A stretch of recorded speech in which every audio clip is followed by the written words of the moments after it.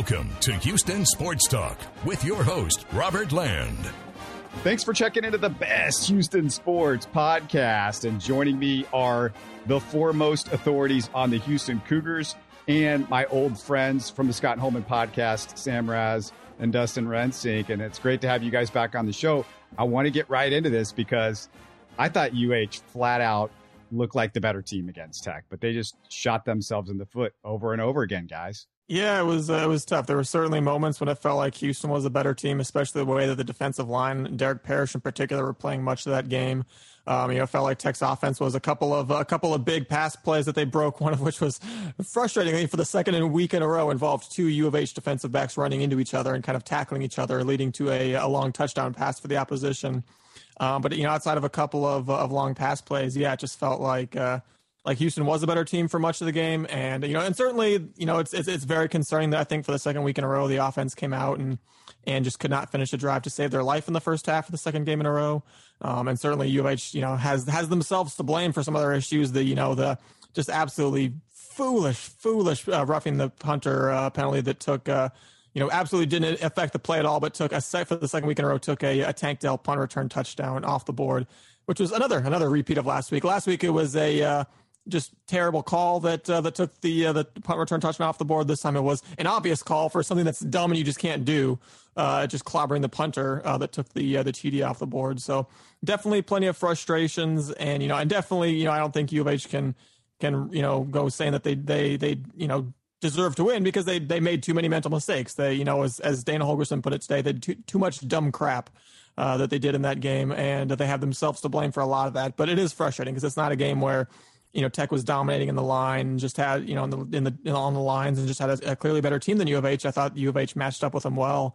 And, I think if you run that game back 100 times, I think U of H probably wins more than half of the time. But, you can't make those dumb mistakes. And, Tech made them pay. So credit to them.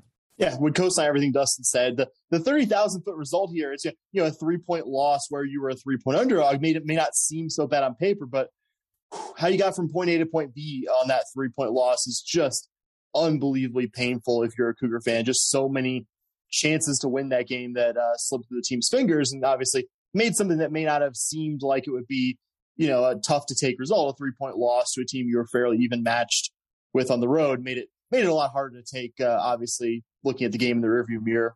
Yeah, it was. There's just so much to talk about with this one. And just a reminder also to our viewers on YouTube, make sure to subscribe and like and comment. Really need your help kind of growing the show out.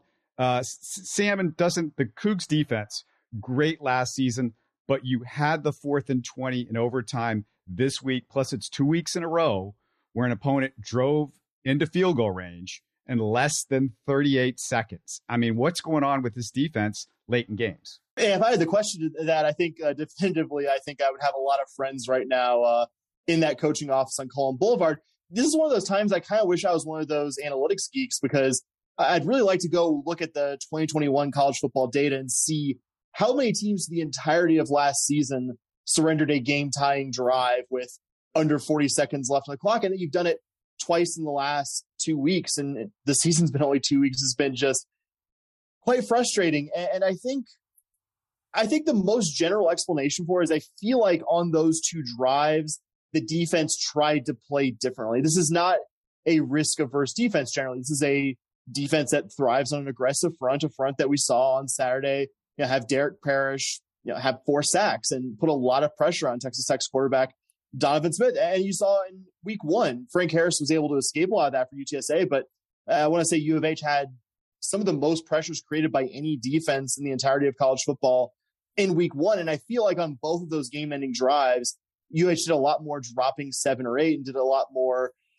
risk-averse defense, the kind of that classic prevent defense that probably has driven more than a few fans insane over the years. And I sort of, in the most general sense, get why you don't want to look back on it. Let's say Tech just breaks off to 75-yard touchdown reception. You don't want to look back on it and feel like, oh, we didn't do our best to keep the play in front of us. We didn't do our best to keep them from breaking off a big play when the only thing we can't give up is a big play. But I think you've kind of seen generally this defense's, weak point really get tested these first 2 weeks. That's what really concerned me going into the season about UTSA and Texas Tech is that they were two offenses really designed to go after what this Cougar defense was going to have the most work to do on in the early season, figuring out life without Pepe Williams and Marcus Jones, two guys who are playing on Sundays right now. And I think a lot of programs much bluer blood than U of H would struggle to figure out life without those two. But I think the most general answer to that is I feel like U of H has gotten risk averse in those situations when this isn't a defense that's going to be able to really drop 7 or 8 and do well. I realize situationally you have to do that sometimes, but I think you saw on the 2 drives that UTSA and Texas Tech used to tie those games late in that 4th and 20, U of H really got risk averse, only rushed 3 guys and I think paid for it. And I certainly hope that, with 2 weeks of this now in the books, that the defensive brain trust over in the U of H staff is really looking at how they're going to handle those late game situations. I don't know if you'll be in this exact same situation, 3 weeks in a row, but this won't be the last time. Hopefully this team has to hold a close lead late in a game. I really hope that they've looked at what's not worked here these first 2 weeks and are going to do something different the next time that comes up. I think this has to be a defense that attacks at all times, even at times when maybe you wouldn't normally conventionally want to attack. Yeah, man, I hope it's not 3 weeks in a row. If we're UH has a 3-point lead with like 40 seconds to go against Kansas and we're kicking the ball off, I'm going to be sweating bullets, let me tell you. But no, I agree with what Sam said. I think it's probably a combination of the fact that I think the secondary is definitely behind the defensive line and the linebackers in terms of, the strength of the units on the defensive side for Houston, which is not necessarily a huge insult to the Cougar secondary. The Houston defensive line is fantastic, and the Houston linebacking group, led by Donovan Newton, I think is really strong as well. And they are replacing a couple of, high draft pick NFL corners from that secondary. So certainly I think there's some issues there. But yeah, I think, and it'll be hard for you to ever get me to say a bad word about Doug Belk and the Cougar, defensive coaching staff. But as much as he's done a great job, and as much as I don't doubt for a second that he is a, future longtime successful head coach, like everyone seems to think he is, I agree with Sam. I think he's going to be spending this, next couple of days, if he hasn't already, been spending a lot of time thinking about what are we going to do in these, traditional prevent defense type of situations, because, there's, it's hard when you can't, as a, college football fan, usually see the all 22 footage, but I saw someone had a screenshot on Twitter today where it was the 4th and 20 and the guy had the ball 5 yards short of the first down line, and there was like 6 U of H defenders behind the first down line. And it's like, okay, I appreciate you don't want to give up a touchdown there either, but you can't be that badly on your heels in a 4th and 20 situation that you're just giving up 21 yards to avoid giving up the touchdown. That's just, and you can't be, if you're up 3 with 40 seconds to go, you can't just drop so far back into coverage and rush 3 that you are essentially just inviting them down, Broadway to come and set up a game time field goal. And I would, at the risk of being lame enough to blame the officials, I would point out one of the UTSA's completions when they got downfield, just blatant holding on Derek Parrish, where he just got, dragged down to the ground.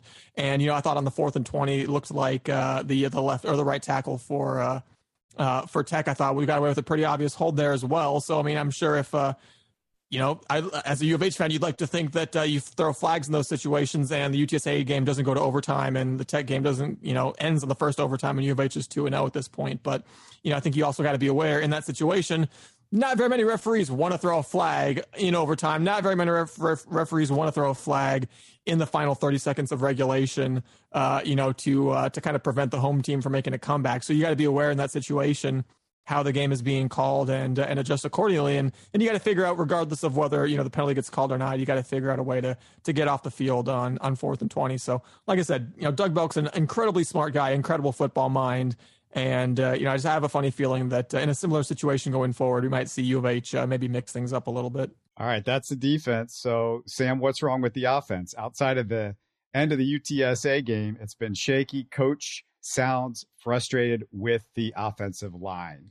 It's kind of like having a car with a bad engine. If you have an offensive line that's shaky, it doesn't matter how good your quarterback is, it doesn't matter your receivers, et cetera. It's that offense is only going to go so far if you can't consistently open up holes in the run game. Although against a pretty good Texas Tech defensive front, I thought at times they were actually able to give, especially Brandon Campbell, some decent holes to run through. That was the most, I think, sustained success we've seen from the running game, which is admittedly a low bar because you saw basically none of it against UTSA.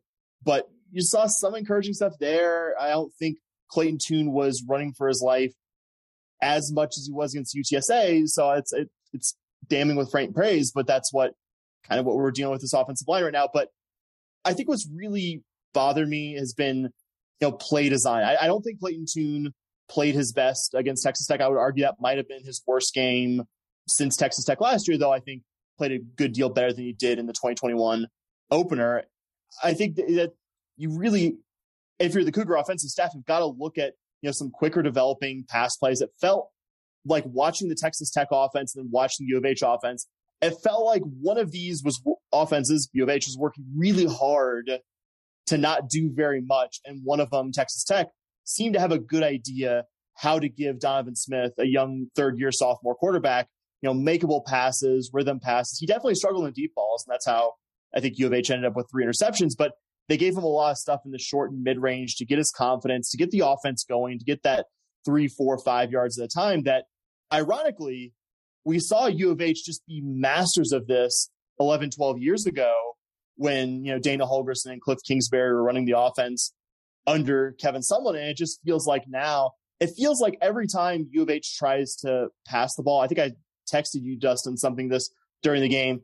It feels like we're trying to run this very complex, lot of, slow developing pass plays. And just, it doesn't feel like the offense right now in the most general sense is giving Clayton Tune, easy throws, rhythm throws, confidence throws, the ability to get into a game. It's just, it's 4th and 3 and we're, dialing up this, difficult back shoulder fade to Tank Dell. And if it works, great. But I don't know, man, it's 4th and 3. Maybe give the guy something a bit better to work with. But I think it's a lot of things. It's the inability to sustain a run game outside of Brandon Campbell at times in this one. It's an inability to get guys not named Tank Dell involved in the offense. And that's something we heard a lot in the offseason. And I'm not ready to say it was completely not true yet. You're dealing with a lot of guys who are fairly young in their careers, but we heard a lot in the offseason that, the problems U of H had the prior couple seasons with receivers not named Tank Dell really struggling to get involved in the offense. That's going to be a thing of the past. You have Matthew Golden, consensus 4-star out of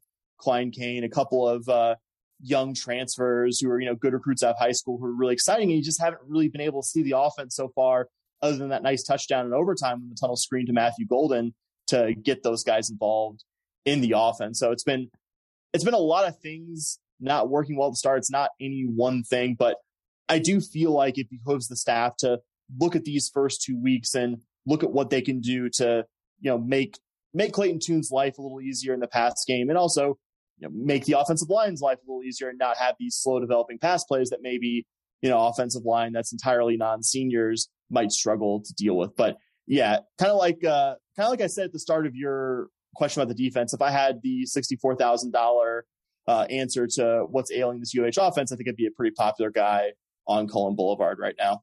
Dustin, do you have a threat that's on the field on offense outside of Tank Dell? Is there another playmaker on this offense, do you think? I think Matthew Golden can be that. I think Brandon Campbell can be that. With that, Alton McCaskill, certainly if he were healthy, would be the answer to that question. We need to see if Brandon Campbell's going to be healthy because he went out injured and apparently was getting x-rays after the game here as well. Kind of like Sam said, and like you mentioned with Holgorsen not being happy with the offensive line, I think there's a lot of questions to ask about this offensive line, and one that we thought had some experience, but at the same time, there's not a senior offensive lineman on this roster. And that is, I think, maybe rearing its ugly head more than we expected it to with some of the, sophomores and juniors who had some experience coming back. I think we were thinking that that was going to, represent an offensive line that would be as good or better than it was last year. But it does kind of feel like it's taken a step back. A lot of the young, exciting receivers, the Matthew Goldens, the Joseph Manjaks, guys who I think can be really playmakers in this offense, they've made some exciting plays. Joseph Manjak had ESPN #1 play of the week in the UTSA game. Matthew Golden's had a couple of really highlight reel plays already, 2 games into his college career. But we've seen this receiving group look inexperienced, have some easy drops. There've been some even some of the slow developing plays when Clayton Tune, even when he's got some time with his offensive line, has not really had open receivers always to throw to. I think it's really concerning that you've got a senior quarterback in Clayton Tune. This is supposed to be his big senior season, has averaged less than 7 yards per pass attempt in each of his first 2 games of the season. I think that's really concerning. And I think, honestly, Sam talked about some of the play design here, but I think Dana Holgorsen needs to take a long, thought about the fact that he's got Shannon Dawson as his quarterback's coach, offensive coordinator. This is a guy who his last job before he came to U of H was offensive coordinator at Southern Miss, a lesser program than U of H. And the fans there were not sad when he left. That's fans don't always know what they're talking about. But, the last time we hired, and again, Houston hired him as a tight ends coach. You go, okay, fine. If he's a tight ends coach, maybe this guy can recruit, great. But then a year later, he gets promoted to offensive coordinator, quarterbacks coach. And you go, okay, yeah, I understand Dana's largely running the offense here and everything. But, the last time U of H hired a football coordinator that the fans of the previous school were just not sad to see him go was this guy named Mark D'Onofrio, who Major Applewhite hired as DC. And we all tried to talk ourselves into him, and then pretty quickly became obvious, no, this guy actually, there's a reason Miami fans weren't sad to see him go. They kind of did know what they were talking about. And, if you're U of H, you got a senior quarterback, you've got, and next year NFL receiver in Tank Dell, you've got a lot of things going for you, playing against a schedule where you had like one top 60 defense from last year on your schedule this year, and you haven't faced them yet because it's Tulsa. You got a lot of things going for you if you're U of H. The fact that you're averaging under 4 yards per carry and under 7 yards per pass attempt through your first 2 games should really, really be concerning, because you're not going to have that senior quarterback next year. You're going to be facing a lot of, jokes about Big 12 defenses aside, they're going to be a lot tougher than some of the ones that U of H has on the schedule this year. So I think despite having, technically you can say you scored in the 30s your first 2 games, but, definitely I think there's a lot of questions here. Yeah, I think there are some playmakers to answer your original question for me. There are some playmakers here, but if you don't have fixed some of the larger issues with the offense, then it's not gonna be enough. I put in my show notes, that is the most deceptive 30 you will ever see from a college team. I don't want to kick this team while they're down, but I'm still marveling, really, that produced 30 points because the offense was just so bad in Lubbock. It's hard to fathom. Sorry, Robert. Yeah, overtime helps. Those numbers. A little bit. One of the things is, you already mentioned it, the fact that U of H has such an easy schedule. It's frustrating when you get off to these, and I feel like this is a pattern. And I'm going to ask you guys, Sam or Dustin, whichever one of you wants to jump in here. Is it fair to say that Holgorsen's teams are having a habit of rough starts, or, they're struggling at the beginning of the season? Yeah, I mean, at this point, I guess you kind of have to say it is a little bit of a trend. You had, a couple of years ago, the redshirt team that looked looked bad enough at the start that it kind of led Holgorsen to do the whole great redshirt experiment. You had U of H really just lay an egg against Texas Tech at home when they had a chance to, again, you won the next 11 games, so you're showing up to that game away from potentially being 12-0 and setting up the most exciting AAC championship game of all time against Cincinnati. It was still a pretty good one.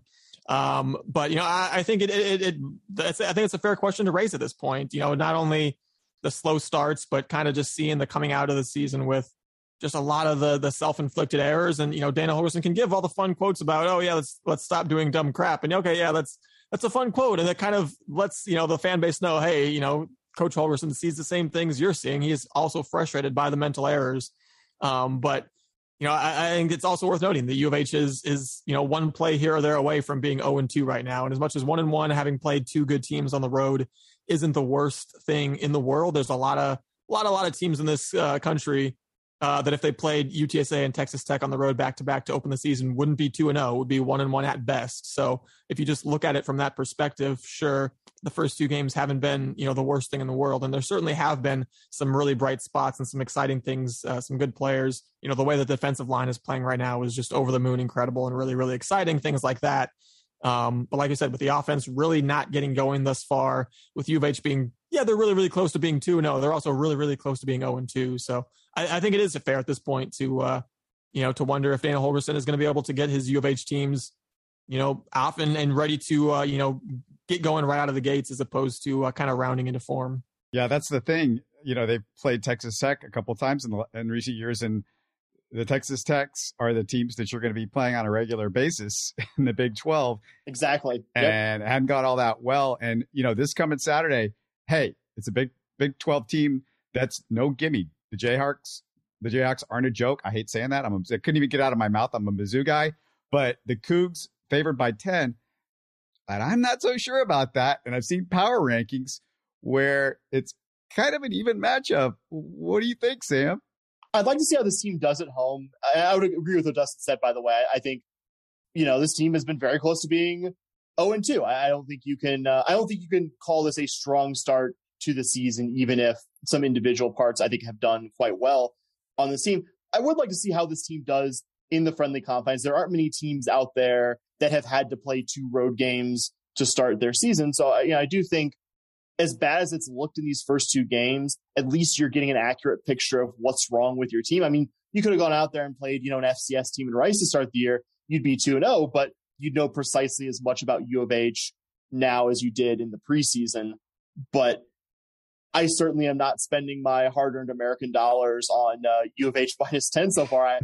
I wasn't surprised that U of H was more than a few point favorite, but I was certainly surprised it was as high as 9.5 to 10. This is really one of those situations, if you told me the preseason that Kansas would start looking like the best part of it, or the better than I would say most any team we've seen in the last 11 or 12 seasons there, I've been like, good. We finally, got like a decent non-conference opponent out of this team that I expected to just be a total cakewalk once we were sure this team was going to stay on the schedule. But right now, I honestly would be much rather playing the 2010 through 2021 version of Kansas football. I mean, we talked about how UTSA and Texas Tech were designed to really stress this U of H defense. And while I think Kansas is a bit more run-oriented than those first 2 teams, and I think that might play in the Cougar hands a bit more, that's a good offense. They really started to figure things out in the second half of last season. All jokes about the Burnt Orange School in Austin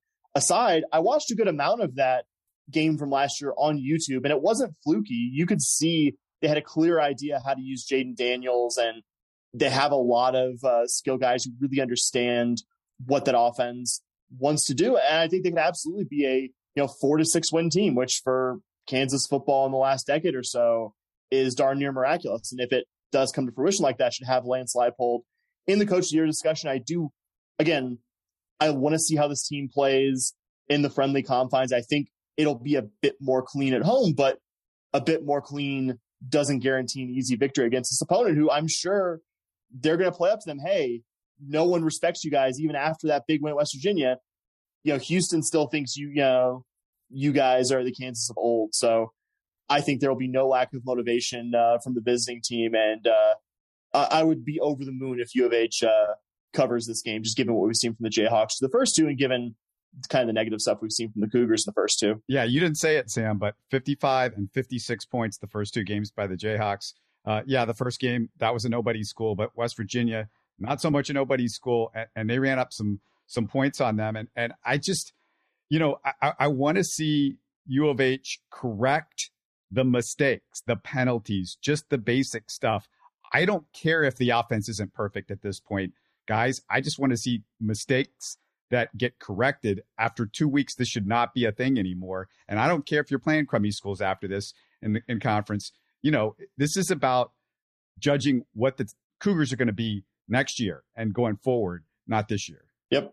Yeah, I mean, speaking about the Jayhawks, you look back heading to last year, their last 5 games this year and heading back to last year, their last 5 games are 3-2, wins over UT and West Virginia, and 1-score losses to TCU and West Virginia at the end of last year. So, the last team to beat them by that 10 points that Houston played was all their 4th to last game when they got beat pretty badly by Kansas State at the end of last year. So this is not a team that you can just expect to just roll over by 10 points if you're making mental mistakes. And like you said, Robert, if UH doesn't cut down significantly on those mental mistakes that we saw in week 1 and week 2, then probably the best case scenario is that we're going to another overtime game and hoping for the bounce of the ball to go the right way in overtime. Do you have somewhere where you're counting off your days till basketball season? Do you guys know the number as I'm talking to you guys right now on a Monday?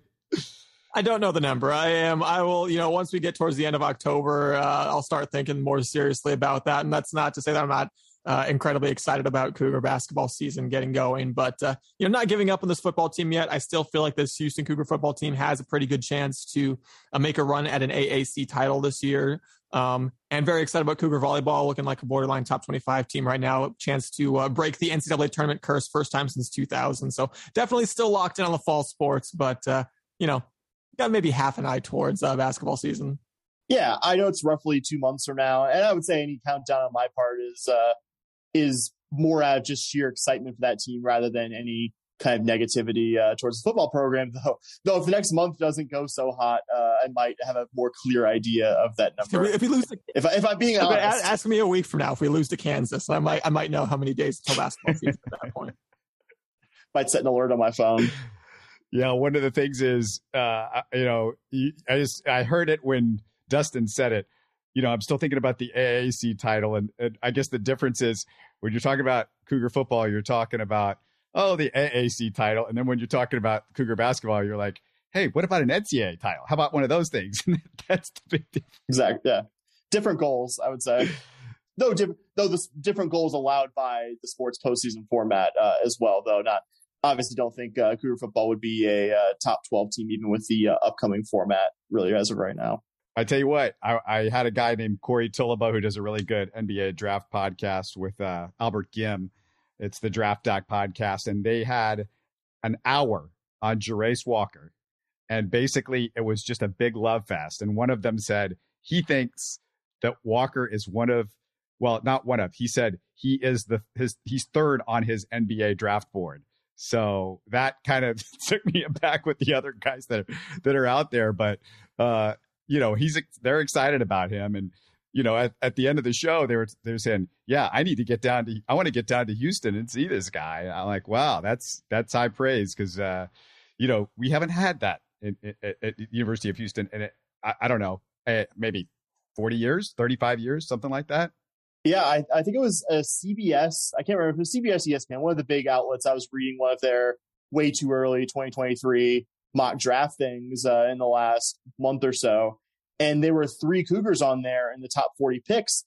And there have been good players that come through this program. And I think it's a testament to Kelvin Sampson that he's consistently leveled up the talent of this program. The first NCAA tournament team or two here didn't have a lot of serious NBA guys on it, but he was finding the kind of junkyard dog, junior college and D1 transfer guys who were going to go in there and outwork the opponents. And you kind of have seen it. You've seen the program's talent level kind of rise looking at the front court players, the big men, because, those early Sampson teams, I love Rob Gray, Corey Davis, Armani Brooks, those guys. Those guys, in my opinion, those are the founding fathers, Damian Dotson, like even further, of this generation, of this program, guys who I have just the most admiration for as players. But other than Dotson and Brooks, who are kind of, fringe NBA guys, weren't really serious NBA prospects. But the guard talent's always been there. But now you have guys like Jarace Walker coming through. Josh Carlton last year was first team all conference. I would say Josh Carlton's ceiling obviously a bit lower than Jarace Walker, but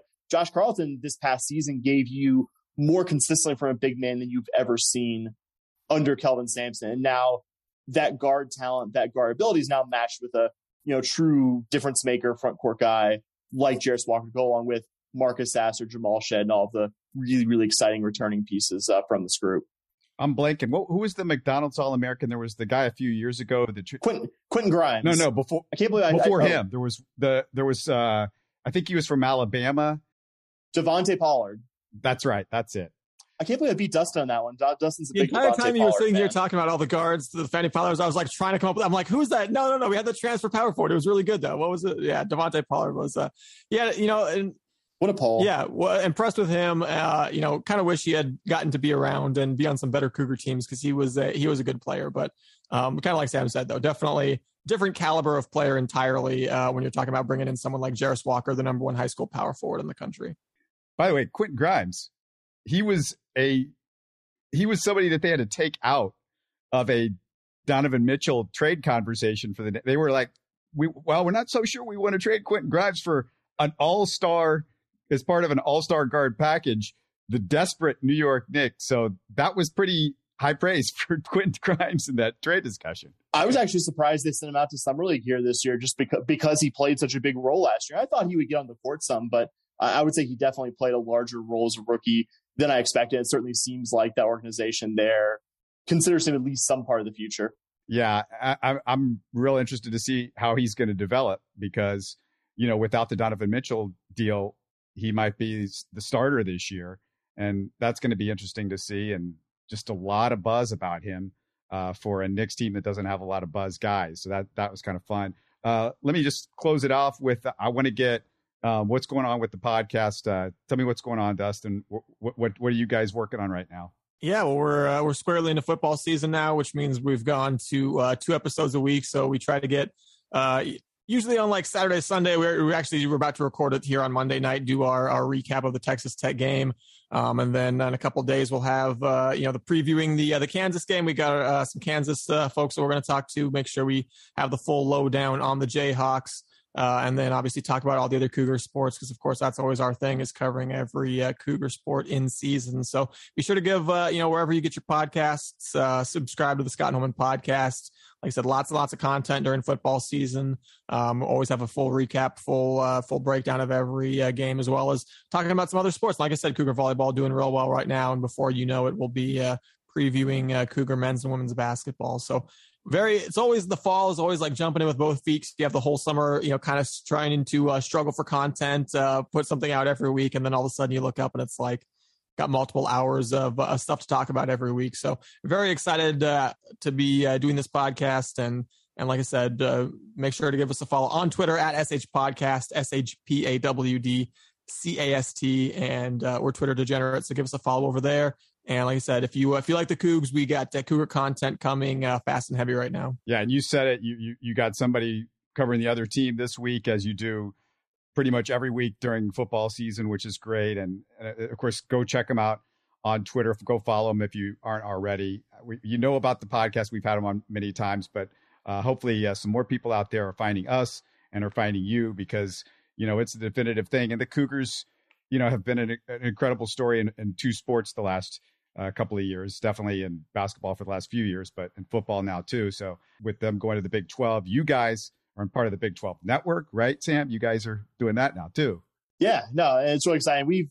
I'm not going to bore everyone too much with the podcast inside business, but trust me that we have seen a bump from the fact that this is a Big 12 program now. And that I think obviously we're the kind of people who are excited about U of H playing anyone.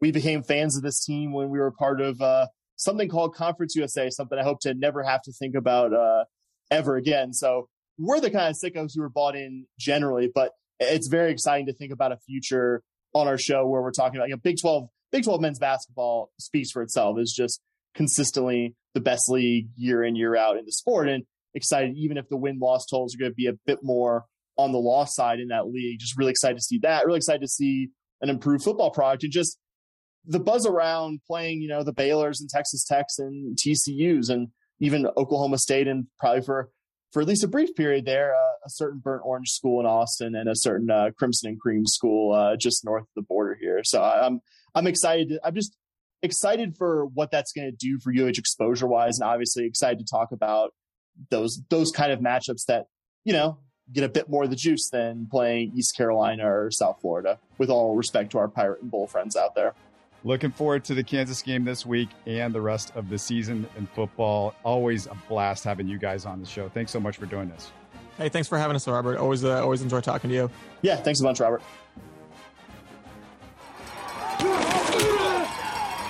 You're listening to Houston Sports Talk. Hey, you can support the show by subscribing on YouTube and commenting on the videos. Listen to Houston Sports Talk on Spotify, Apple, Stitcher, and Google. Don't forget to tell a friend and share our show on social media. Spread the word, everybody. Thanks for listening.